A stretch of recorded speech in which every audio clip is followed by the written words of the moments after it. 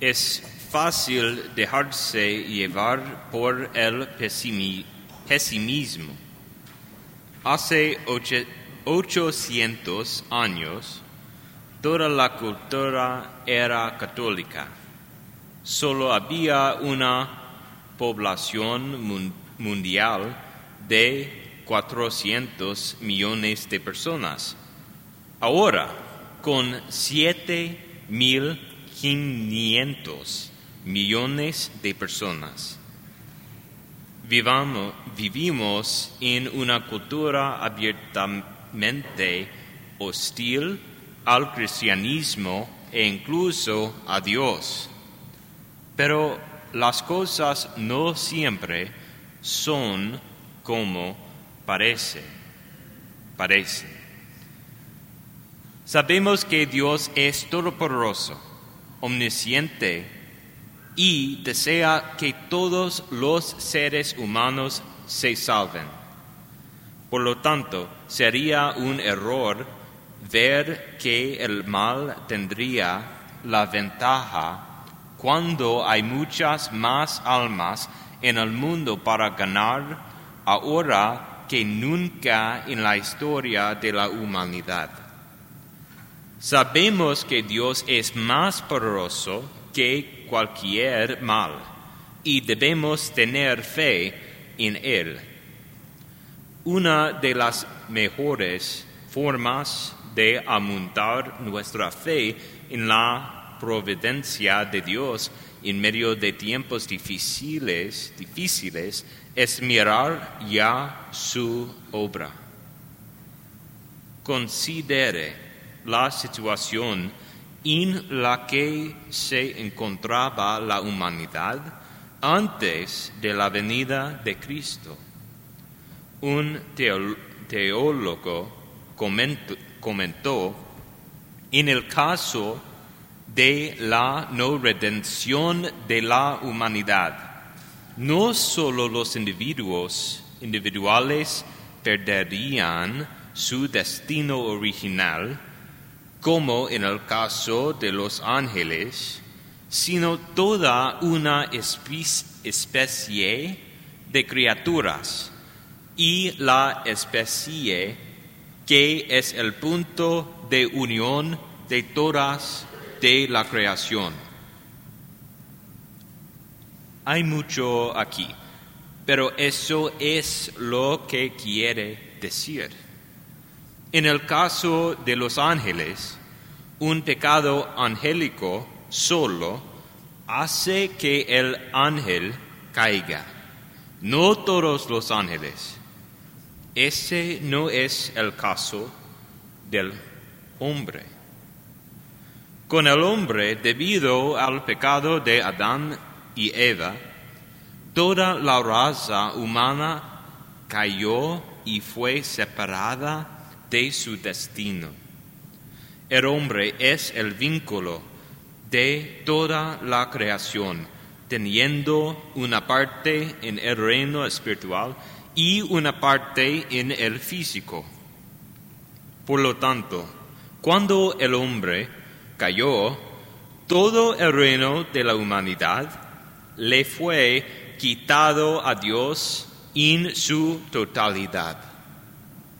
Esto es tan desolador como parece, pero Dios no deja todo un aspecto de su creación, todo el universo material aislado y bajo el dominio de Satanás. Considere la crucifixión. Dios se hizo hombre y en respuesta a una gracia tan grande, los hombres dieron muerte a Dios. Pero recuerde que las cosas no siempre son como parecen. Escuchamos a Jesús decirle a Pilato: mi reino no es de este mundo. Jesús continúa y dice que la naturaleza de su reinado fue venir al mundo y dar testimonio de la verdad. Esta misma palabra usada, testificar, en griego, en realidad es la misma palabra que se usa para mártir. El papel de Jesús como rey era dar su vida por la verdad para que pudiera tener dominio sobre todo, incluido el pecado, la muerte y Satanás. Sin embargo, nosotros también tenemos un papel en este reino. No es solo el caso de que Jesús restaura una parte entera de la creación, todo el universo visible de regreso a Dios y en trayectoria hacia su destino eterno al salvar al hombre a través de la crucifixión, el momento aparentemente más oscuro de la historia. Más bien, el libro de Daniel nos da una idea de nuestro propio papel. Escuchamos.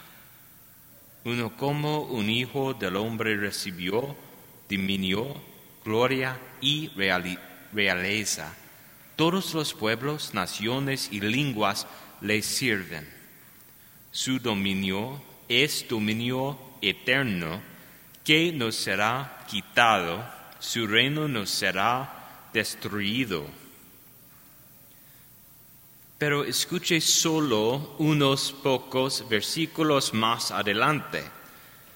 El reino y el dominio y la grandeza del reino debajo de todo el cielo serán dados al pueblo de los santos del Altísimo.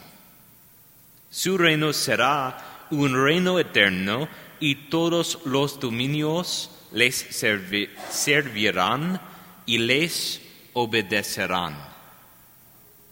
Entonces, ¿quién se queda con el reino?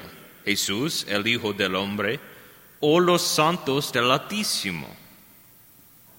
Por supuesto, ya que somos católicos, la respuesta es y. De hecho, participamos en el dominio del Hijo del Hombre sobre el universo visible al ejercer nuestro papel como reyes y sacerdotes, ofreciendo cada hora de trabajo a Dios, dedicando cada uno nuestro rezando un Ave María, enseñando a nuestros hijos a ofrecer cada práctica deportiva, juego, periodo de estudio y jornada escolar al Señor a través de la oración y la dedicación, poniéndose de pie y corrigiendo a alguien cuando toma el nombre del Señor en vano. Para algunos de nosotros, al dar testimonio de la verdad de la manera en que lo hizo Jesús, al ofrecer su vida, probarnos como santos del Altísimo, muchas veces esto implica sufrimiento. Se promete el triunfo, pero no de este lado de la tumba. Sin embargo, todo el que pertenece a la verdad escucha mi voz. Son las palabras de Jesús. Allí es cuando significa ser parte del reino de Dios. Por eso no cedemos al pesimismo. Aunque las cosas no se vean bien, en cambio, continuamos siendo fieles, sabiendo que Dios convirtió las cosas más sombrías del universo, la pérdida de la raza humana y la crucifixión, en sus mayores victorias. Como dice San Pablo, porque esta aflicción momentánea nos está preparando un eterno peso de gloria más allá de toda comparación, porque no miramos a las cosas que se ven, sino a las que no se ven, porque las cosas que se ven son pasajeras, pero las que no se ven son eternas.